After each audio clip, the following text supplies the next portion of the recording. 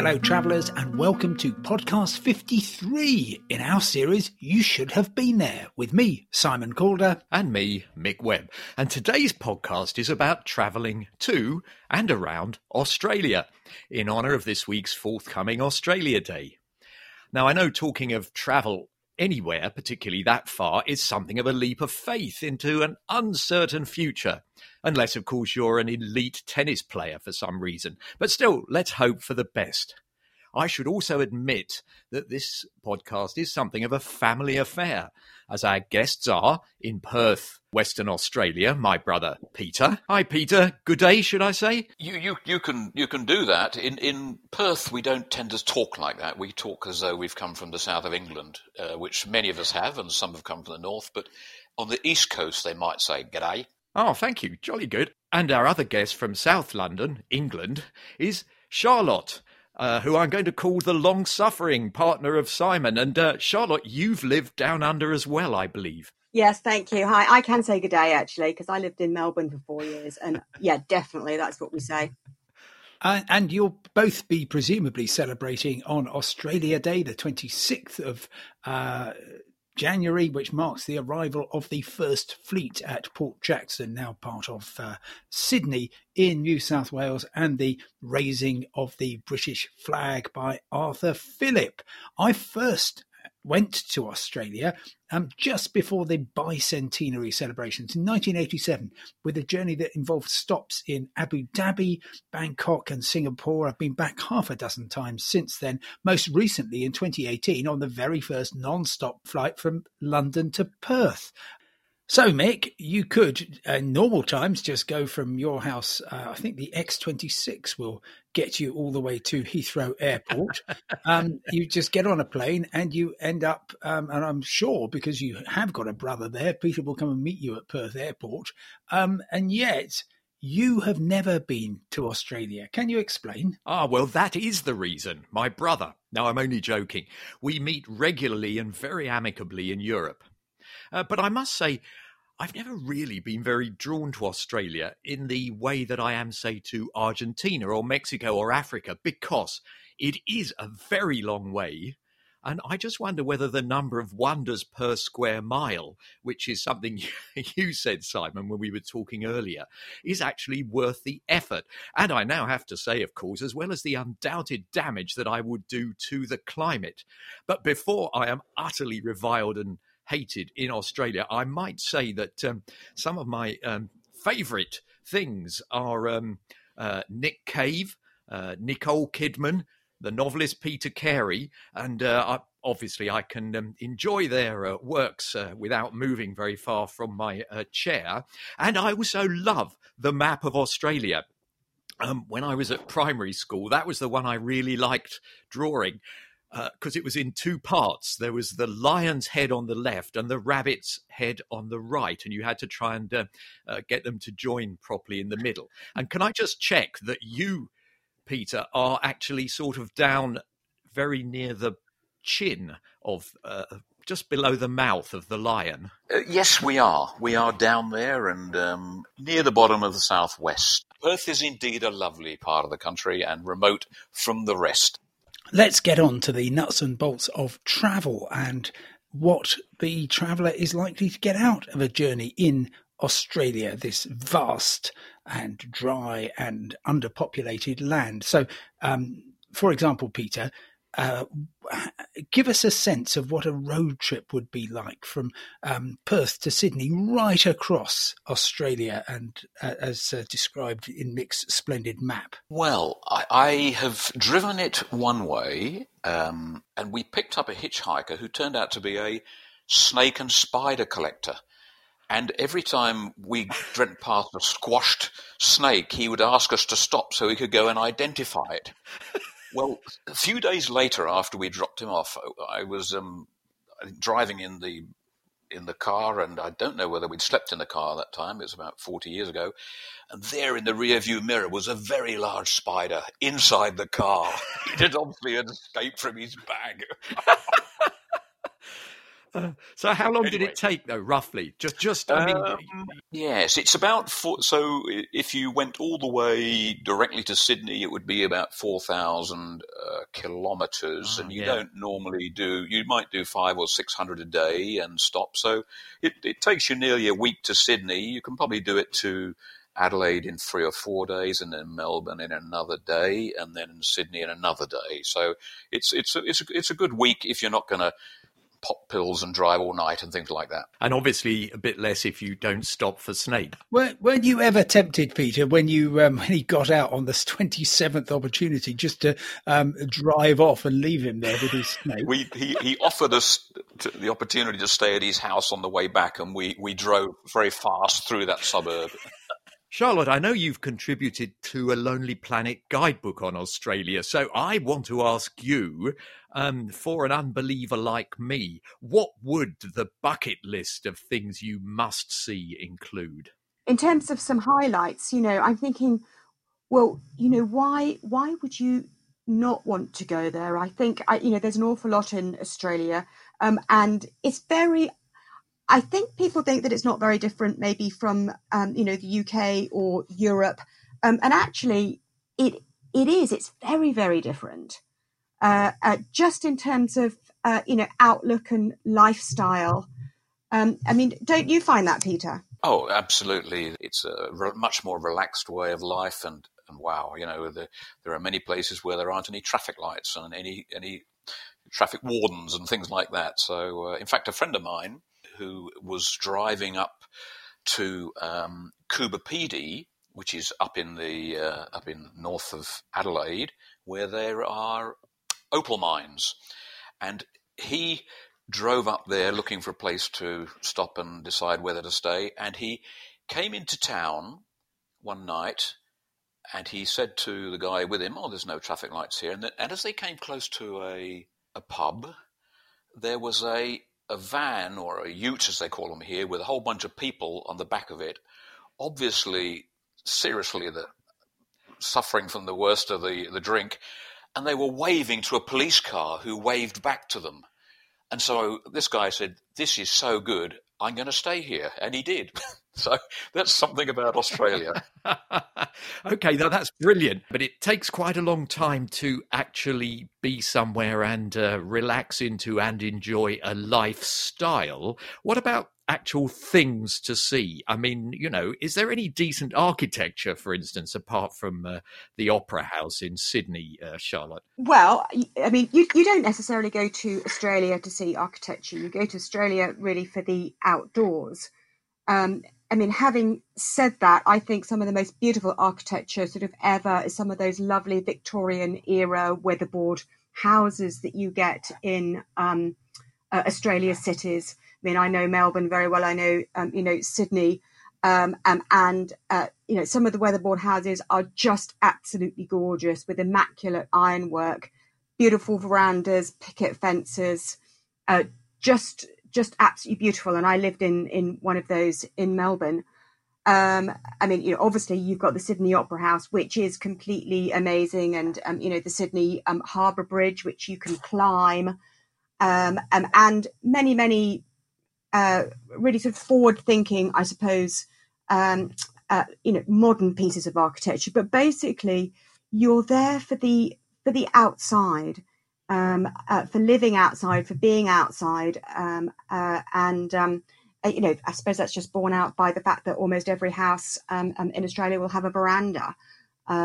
So that's where it's not necessarily the architecture; it's going to be the wilderness, and what you can do and experience in that wilderness area. Whether it's Kakadu National Park, where I know Simon has been, or Wilson's Prom, which is in Victoria, where you get the fairy penguins, or some really spectacular long walks that you get in Tasmania. I think the outdoors is certainly part of a very large part of the appeal of Australia, and being out in the desert of the Northern Territory at night with completely clear skies is an astonishing experience, as is the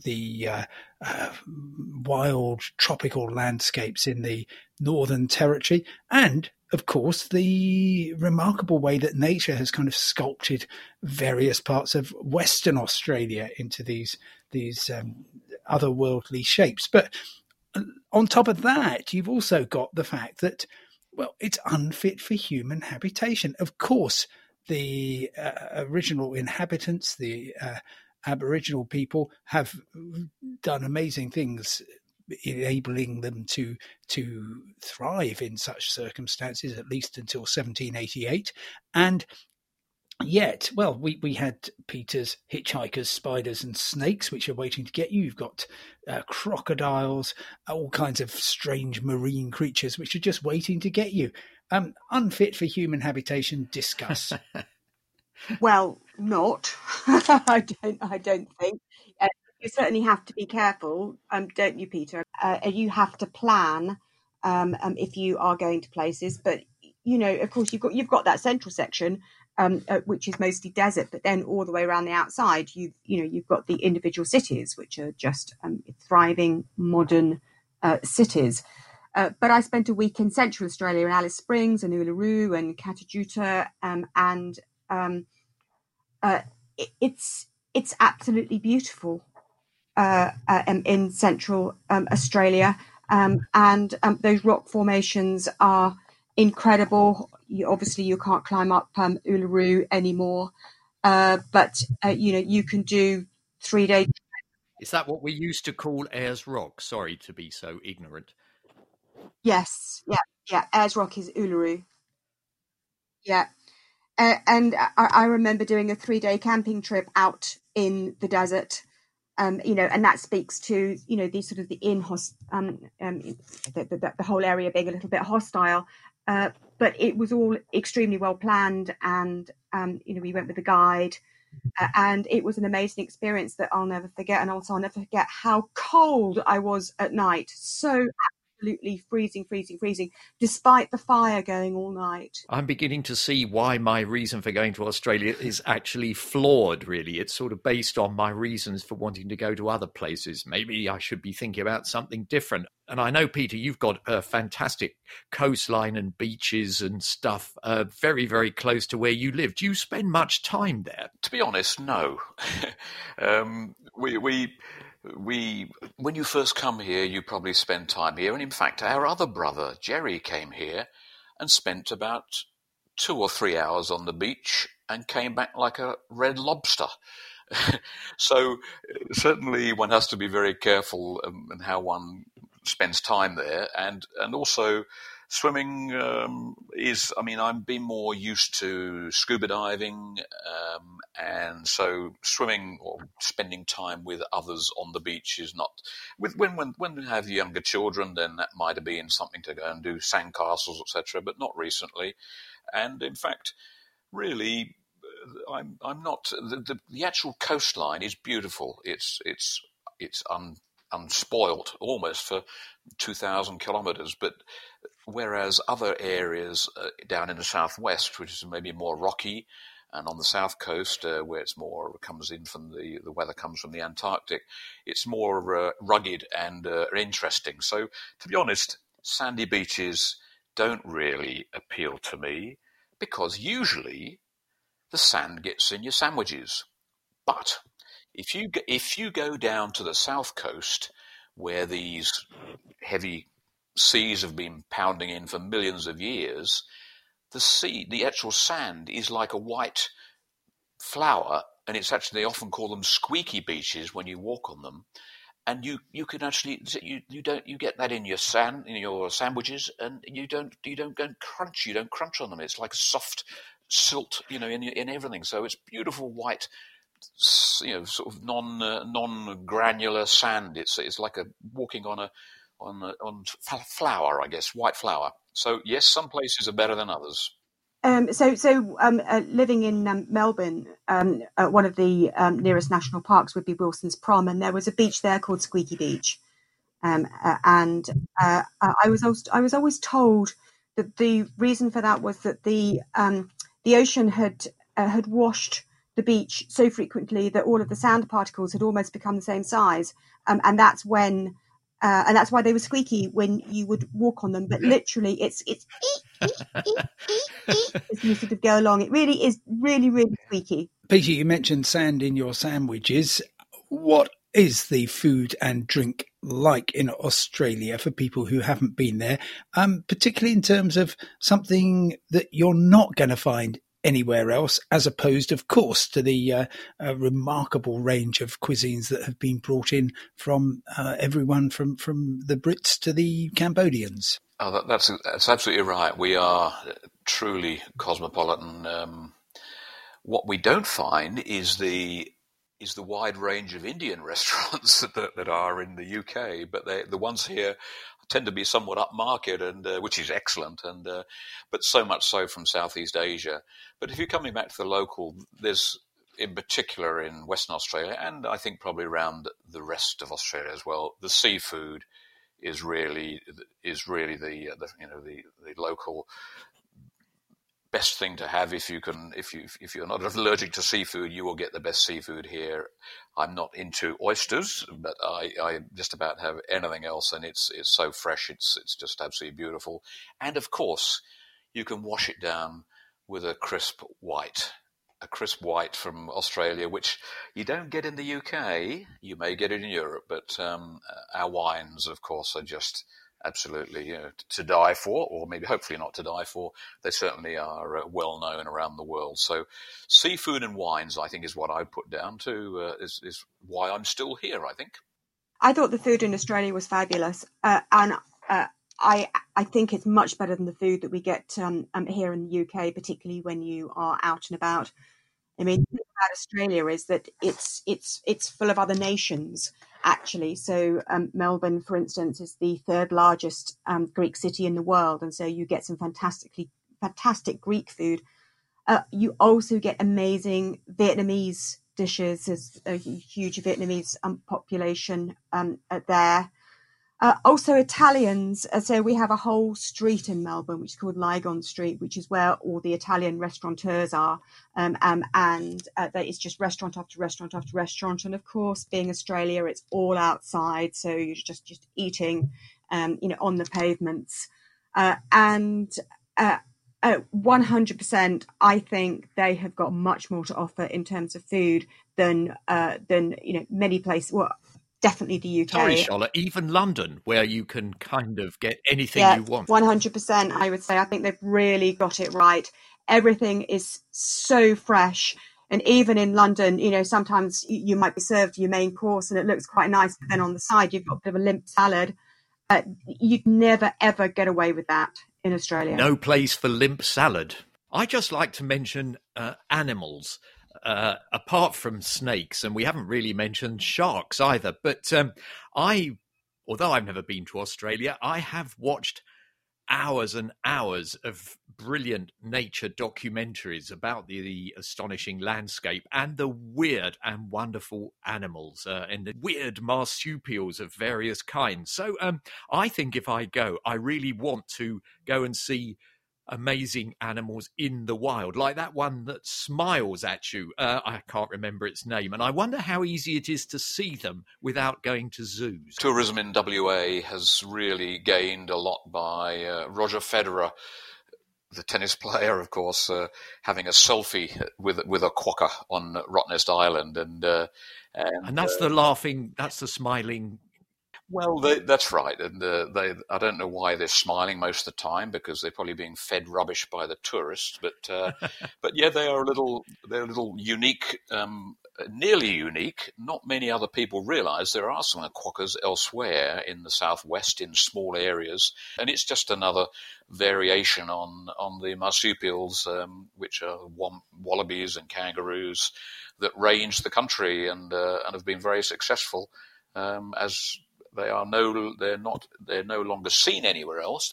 I mean, I suppose everyone goes to Australia thinking, oh, I really want to see a koala.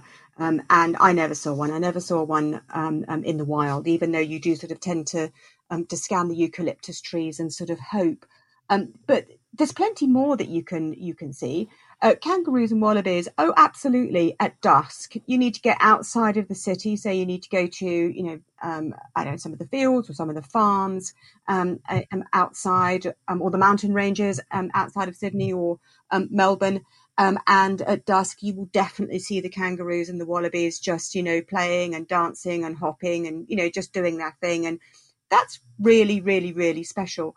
But if you just want to stay inside of the city, you can also see something called a possum. And I think they are really underrated. They're sort of, they're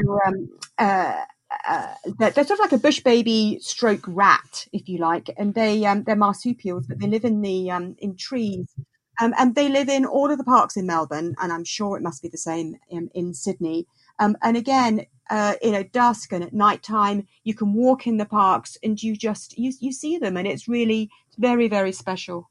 And then the other thing that I absolutely loved are the galahs. I mean, Peter, maybe you just... Sorry, what? How do you say that? I've never heard of them. What? Galahs. So they're basically sort of cockatoos. And they're mostly green, or some of them are sort of pink and grey, and flitting from sort of, bush to bush. And they're terribly exotic, and I loved just watching them. Can I ask Peter something, because you've lived there for such a long time? If I turned up in Australia as a South Londoner, will I be welcomed with open arms, or will people think, oh, here's another whinging pom? It depends whether you will almost certainly be welcomed with that phrase by some, and some use it in a light-hearted manner, others perhaps less light-hearted. But as long as you don't, there's no reason to whinge. I think the whinge comes when people go over there and then start complaining. But you won't complain, because you will enjoy everything you see and everything you eat and everything you drink. So you won't be one, Mick. I guarantee that. And just a couple of POM jokes, if I may, because it is mandatory to tell them what's the difference. And this shows, obviously, we're now moving into a different era. What's the difference between a 747 and a POM? A 747 stops whining when it gets to Sydney. And where does a POM keep his wallet? Under the soap. That's a double whammy, isn't it? Well, it says that POMs are both very smelly and unwashed, and also they don't. They're not known for their generosity. Charlotte, sorry, go on. In Australia, you are thought to be so unclean if you take a bath.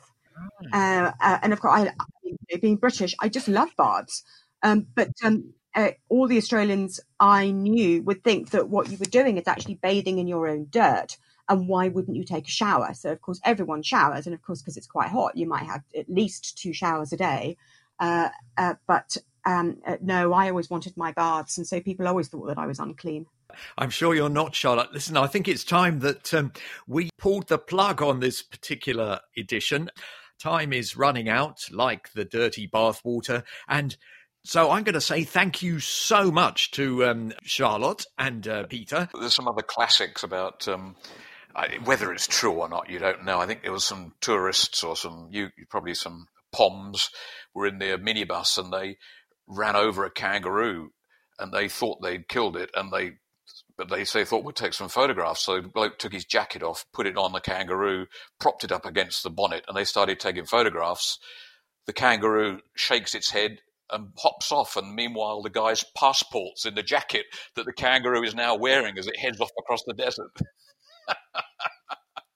Great to get Peter and Charlotte's views on Australia. And I just wonder if I could propose for you, Mick, a wonderful trip. So you get on that aircraft. Peter meets you at the airport in Perth. Within half an hour, you are in the beautiful town of Fremantle, which is actually full of heritage, because that was, of course, the gateway to Western Australia. You can hop on a boat and get over to Rottnest Island and meet those quokkas. Then you can sail upstream along the Swan River, so broad it resembles actually a series of lakes more than just a waterway, and arrive in this astonishing, vibrant city of Perth. Does that tempt you at all? Yes, as long as he's paying. And next week, we're hoping to be able to uncover the mystique of Mustique.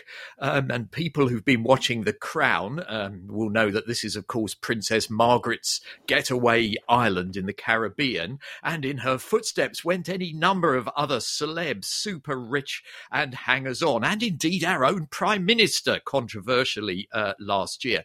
But it's very hard to find out what the place is really like.